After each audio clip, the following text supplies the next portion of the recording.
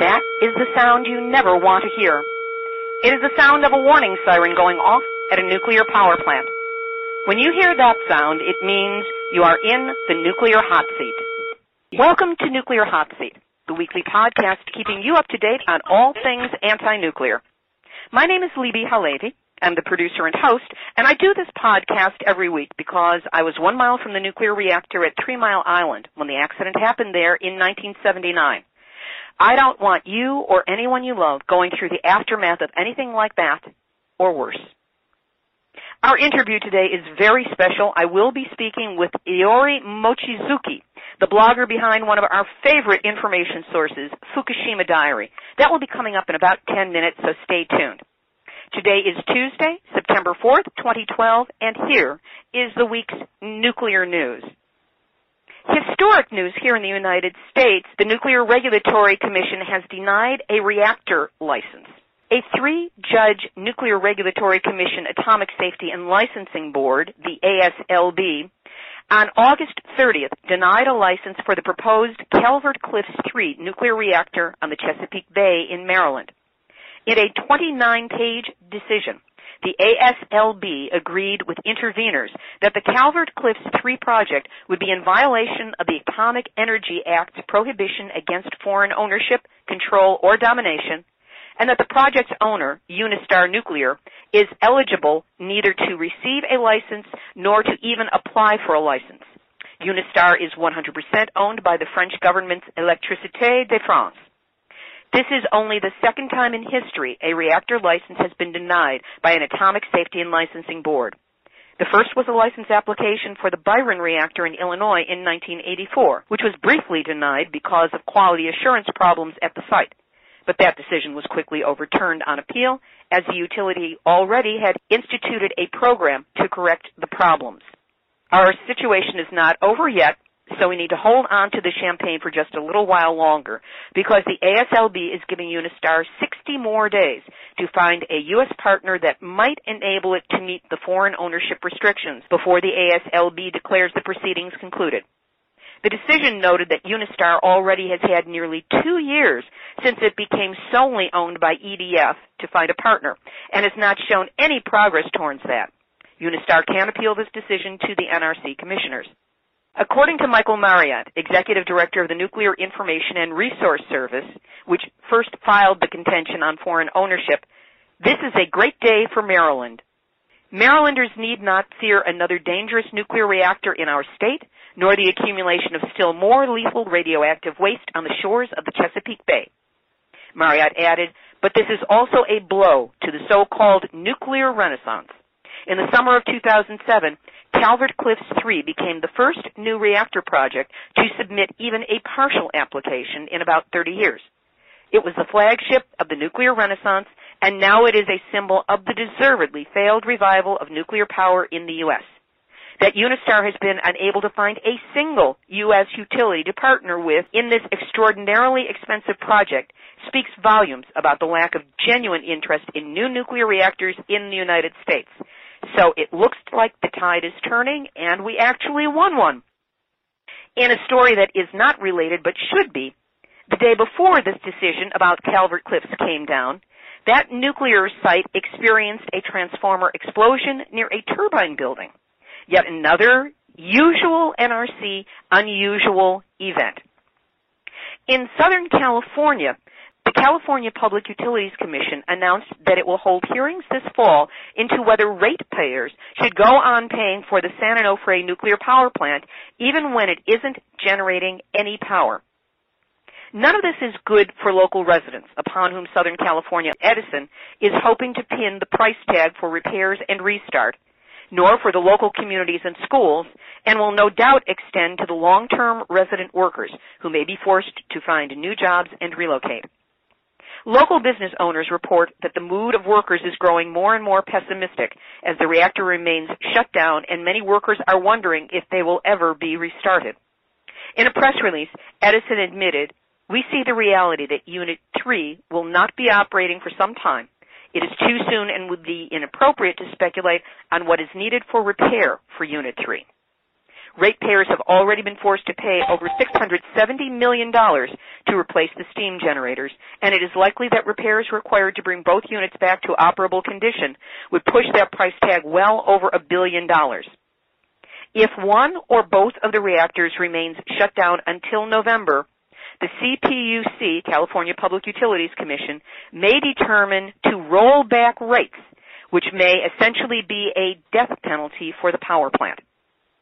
Once there's an issue of can they do it, can the units be repaired, and then, if they can, there's the question of whether it's cost-effective, said Mark Pachta, Program Manager for the California Public Utilities Commission's Division of Ratepayer Advocates. In the early 1990s, the Unit 1 reactor at San Onofre was also subject to a cost-benefit analysis prior to being decommissioned. After determining that it would have cost hundreds of millions of dollars to reopen, the CPUC determined that ratepayers would not be liable, rather Edison shareholders would be. The decommissioning of Unit 1 is still not completed. Even the core is still on site, and it will require funds from the owners in order to decommission. A statement released in 2011 estimated it would take about $3.7 billion to decommission all 3 units at San Onofre. Meanwhile, Southern California anti-nuclear activists are spreading word among solar and other green businesses about the need to offer jobs to some of the 730 San Onofre workers soon to be let go. There is also the thought that these men and women can be retrained to work on decommissioning the facility, a process estimated to take 10 years at minimum. Dr. Michael Nobel, who is a member of the Nobel family, famous, of course, for the Nobel Prize, is the co-founder and chairman at the Nobel Charitable Fund and an award-winning scientist and consultant on energy issues.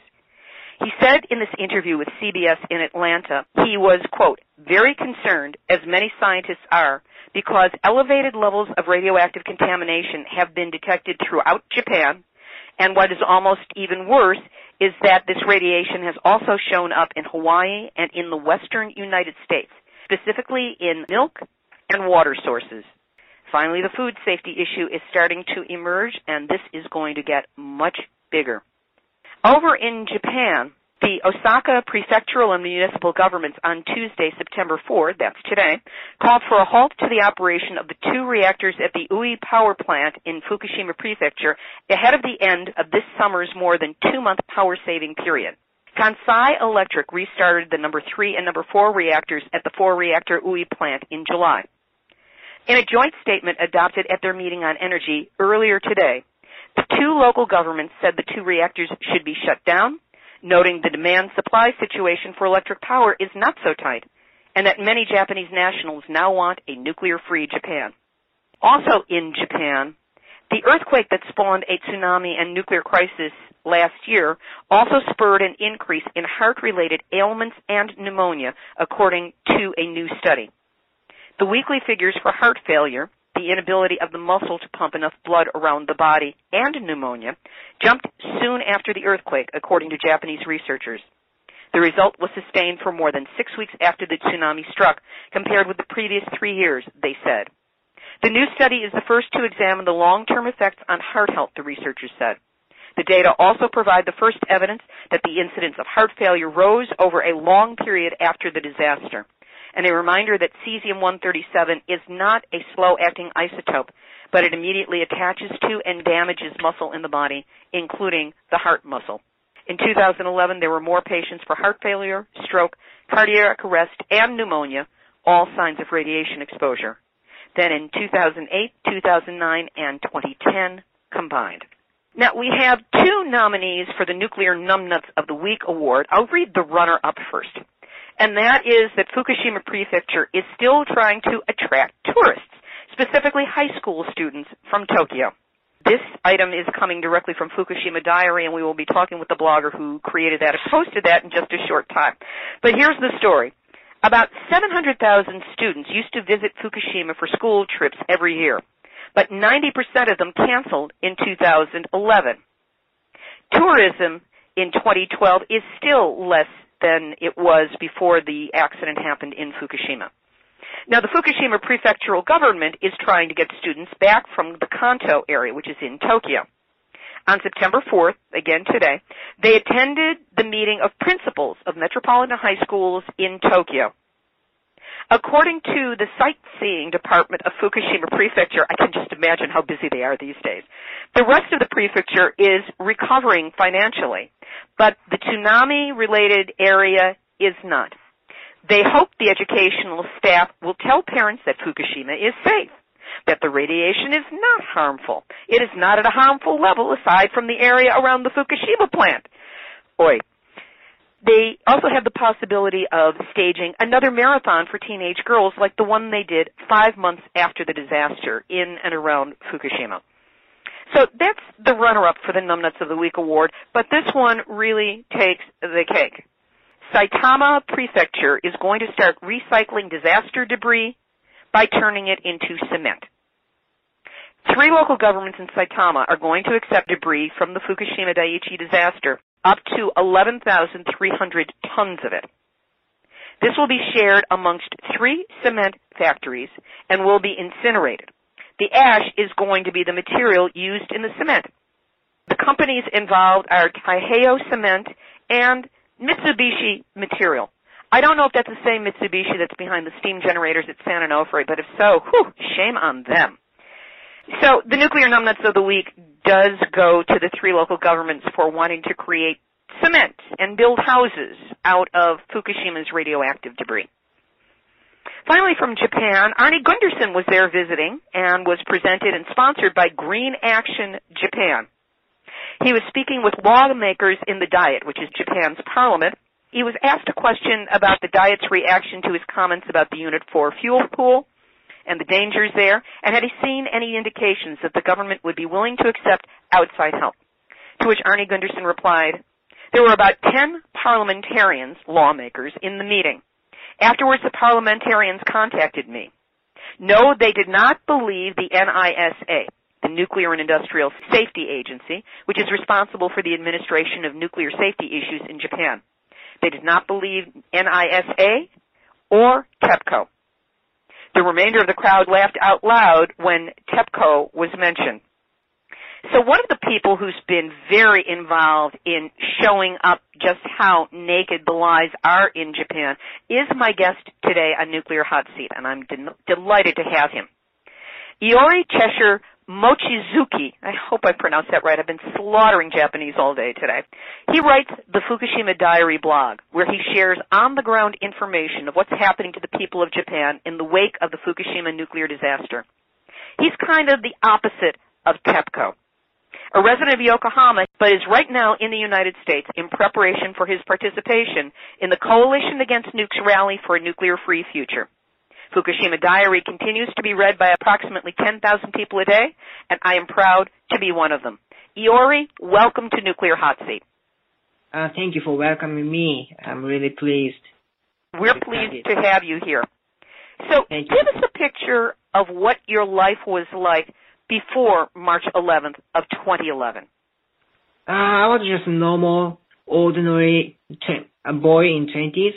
I was working for my father's company, a civil engineer. Before that, I graduated from my university and worked for one of the major electric appliances company and started working for my father's company about 5 years ago. But I had almost never gone out of Japan because I was not a big fan of traveling, and I just liked going out in weekends for Tokyo or something. That was the only fun thing of my doing. Or just ordinary person before March 11. What was the immediate impact on you of the earthquake, tsunami, and shortly after that, your awareness of the nuclear disaster? I was even shocked and sad for the victims of the earthquake and tsunami disaster. But I even cried, but I wasn't so pessimistic about that because when I was 10 years old, I was in Tokyo, but I saw what happened in Osaka, in Kobe. There was another big earthquake in Kansai, Western Japan area.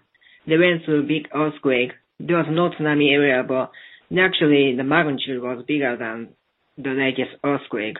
So I thought, I believed they can recover just after earthquake and tsunami if it was only those two disasters. But like nuclear disaster is totally different. Immediately after the reactor 1 exploded, I understood I have to evacuate. I have to go somewhere else, hopefully for West.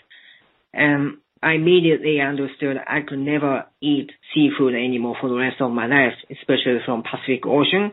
And I called my friends in Malaysia to send me canned fish buying from Singapore or somewhere. That's what I did, and I started preparing for evacuation. What moved you to start writing Fukushima Diary? That wasn't my idea. Like in May of last year, I really wanted to collect information. Just after the disaster, it was kind of easy to collect information from major media like Yomiuri newspaper or NHK or something. Everyone reported, but gradually it decreased. So I had to make some effort. And every time I got some information, I put it on Facebook because I wanted everyone outside of Japan know what is actually happening and how significant the nuclear disaster is. And then one of my Indian friends who was an activist, anti-nuclear activist, gave me his blog. He asked me to write something about his blog. So I wrote 5 or 6 articles for his blog. And 6 hours later, the blog was shut down because of DDoS attack by someone else. So there was a denial of service for the blog once the articles that you had written were posted. Yes, exactly. The server was in India. I don't know who did it.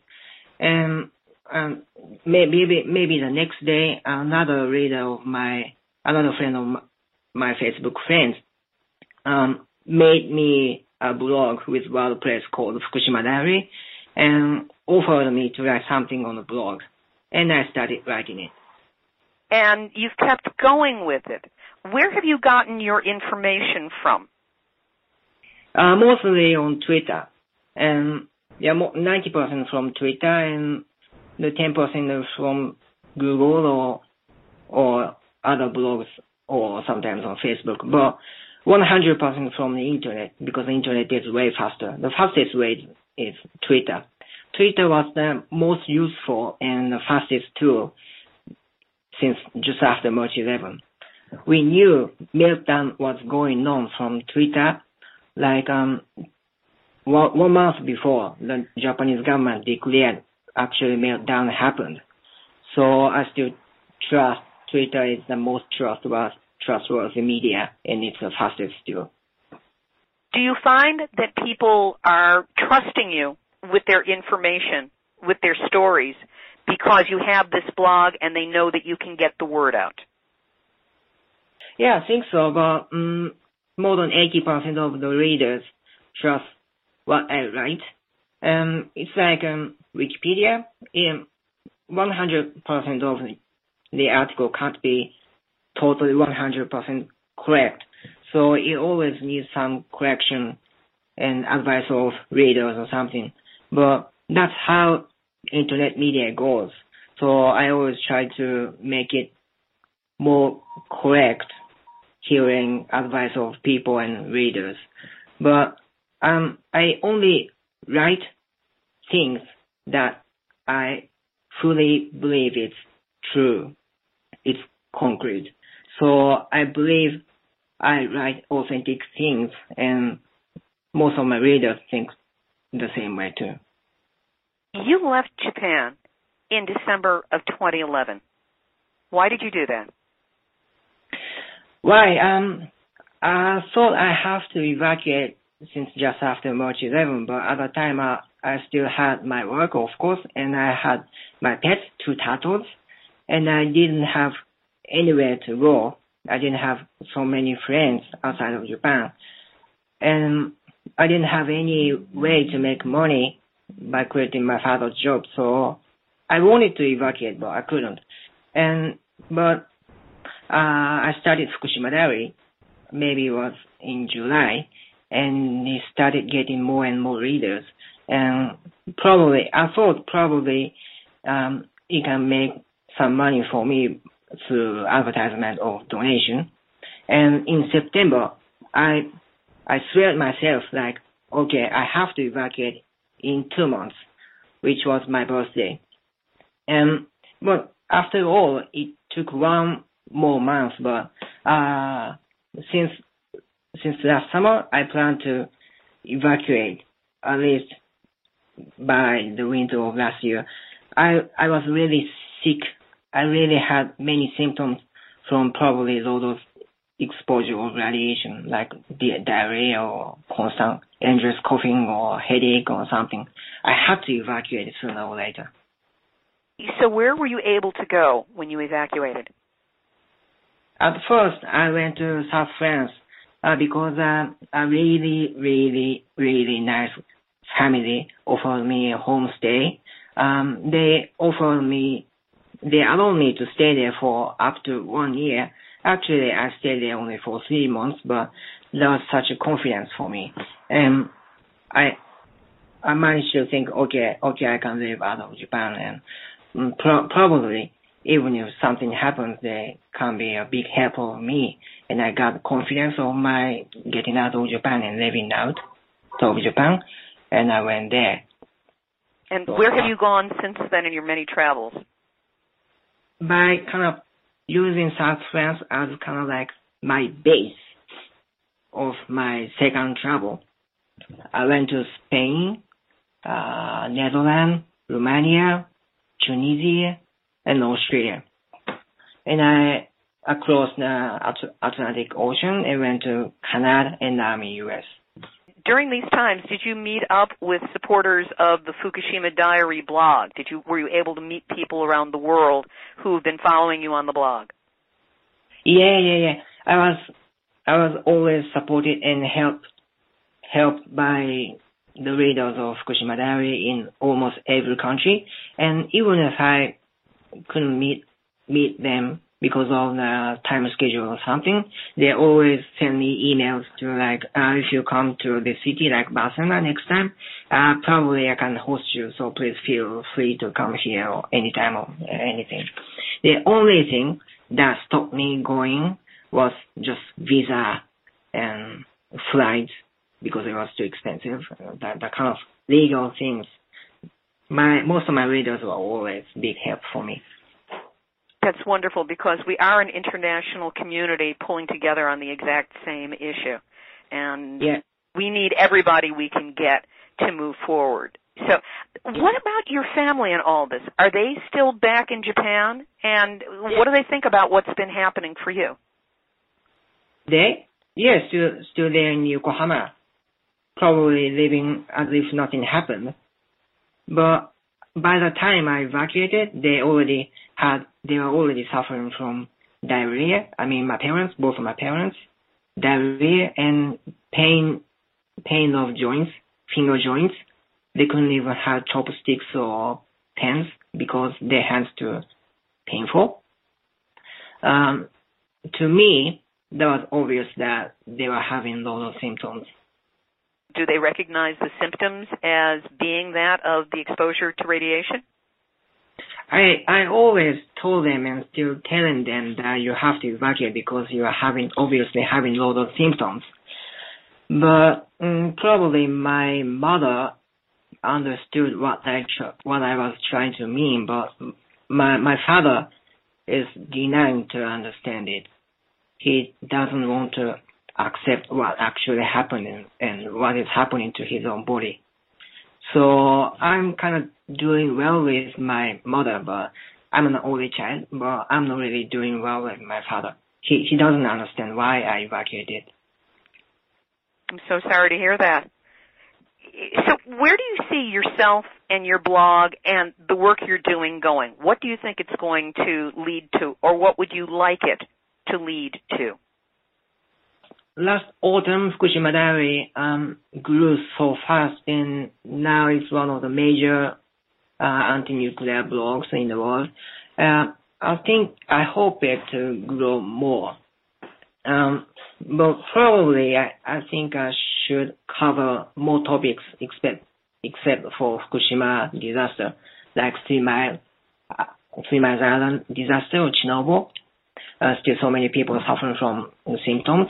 And also there are lots of nuclear plants in France and of course in America too. I think it should be the web media to spread news about nuclear information in a more like casual way, and like normal people is talking in front of you in a cafe or something. Now, you're going to be attending the Coalition Against Nukes Rally for a Nuclear Free Future, which is being held in Washington, D.C. on September 20th through 22nd. Why are you going, and what do you hope to accomplish there? I'm really honored to be able to attend that meeting. I really wanted to go there last year. I think they were having something else than last year, but I couldn't go there because I was still working for my father's company. But now I finally got a chance, so I'm really excited. And I don't know how much chances I will be given, but hopefully I want as many people as possible to know what is happening in Japan. I mean, it's not only Fukushima disaster. It's like you mentioned before interviewing me, incineration of disaster debris. The Japanese government is trying to spread all the debris to all around in Japan, even to Saipan. And last month, Osaka, which was the second or the third biggest city, decided to accept disaster debris from Iwate, from disaster area. It affects people, and it contaminates agricultural products, local agricultural products. Western Japan was the only evacuation area for people living in Eastern Japan, but they're losing more and more places to evacuate. I heard the contamination even reached Okinawa, which is a remote island of Japan. So Japanese people are losing more and more places to evacuate for. It's controlled by Ministry of Environment. I don't know what they are thinking, but I really want the world international people to know it and try to push Japanese government to stop it some way. Do you see yourself ever returning to Japan? I left my pets, like I said before, on 2 turtles. Now my friend took them over, but hopefully I want to take them out of Japan because they are living in water, and I know tap water is also contaminated. They're still in Yokohama, so I don't know, but probably I'll go back to Japan only once to get my turtles back. That'll be the last time for me to go back to Japan. We have a few minutes. If there's anybody on the line who would like to ask Iori any questions, you can unmute yourself by hitting *6. Yeah, I have a question. Hi, Iori. This is my name is Nick Davitt. I follow you on Facebook. I want to ask you about TEPCO, about the Fuel Pool 4.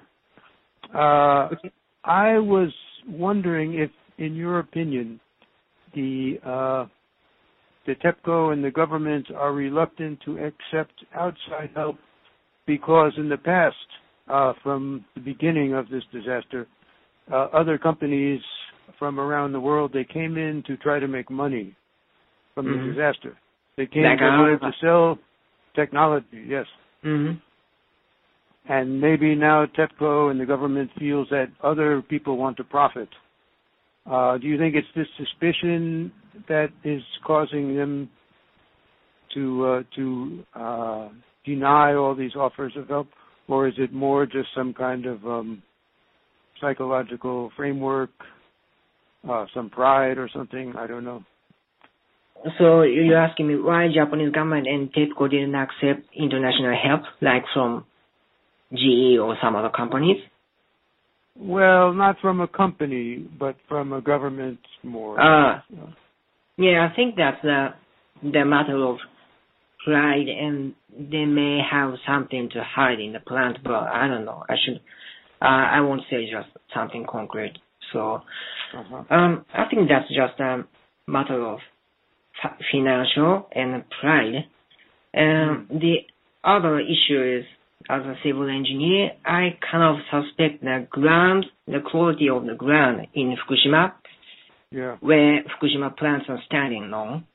I think it's becoming weak because of the tide, tsunami, and any earthquake. So they want to hide the fact. So they don't want, like, international help or other government won't come to Fukushima plant and check how solid it is. That's how I think.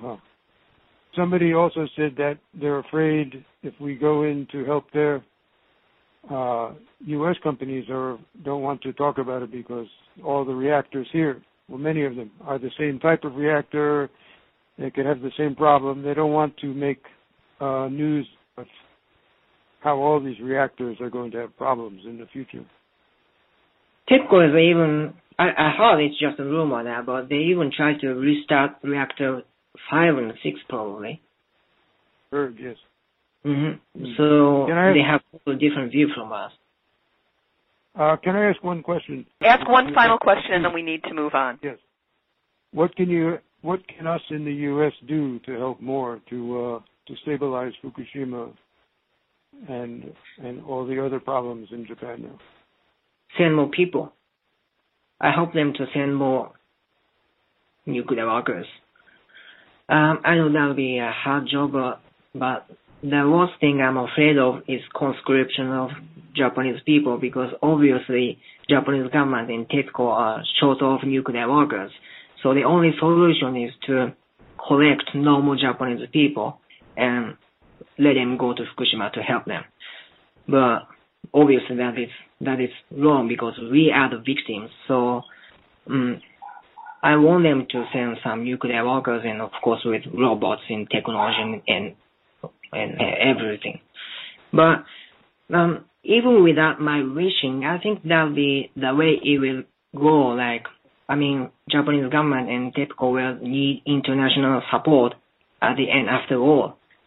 Because obviously they can't control everything by themselves. So whether they want to or they hate it, in a few years, I think some of the countries like France or America will have to go to Fukushima. Yes, thank you. Thank you very much for your questions, Nick. And thank you, Iori, so much for the generosity of your time and your answers and all the work that you do to put your blog together and get it out into the world so consistently. Thank you. I'll go back to my work. Iori Mochizuki writes the Fukushima Diary blog, and we've been delighted to have you today on Nuclear Hot Seat. Here's a final thought. The people of India need our support. There is now a petition online for the closing down of the Kudankulam nuclear reactors, the ones where nonviolent protests earlier this year sparked Gandhi-like hunger strikes and 10,000 women at a time protesting. Now here's something you can do to help them. The link to this petition will be up on the nuclearhotseat.com/blog page under today's episode, which is number 64. Please go there, click on the link, and take the minute it will take you to sign. After all, Earth is a rock in the middle of a bubble, in the middle of nowhere. What happens on Earth stays on Earth, so let's make your voices heard. This has been Nuclear Hot Seat for Tuesday, September 4th, 2012. You can find our episodes posted on nuclearhotseat.com/blog. On the Facebook Nuclear Hot Seat pages, we have too. And I invite you to like us, really like us. You can also find us on iTunes Podcasts, where you can subscribe. Feel free to share the link and forward the downloads. And if you have any thoughts on how to improve Nuclear Hot Seat, send an email to me at info@nuclearhotseat.com. This is Libby Halevi of Heartistry Communications, the heart of the art of communicating, reminding you that we've all had our nuclear wake-up call. Now, don't go back to sleep.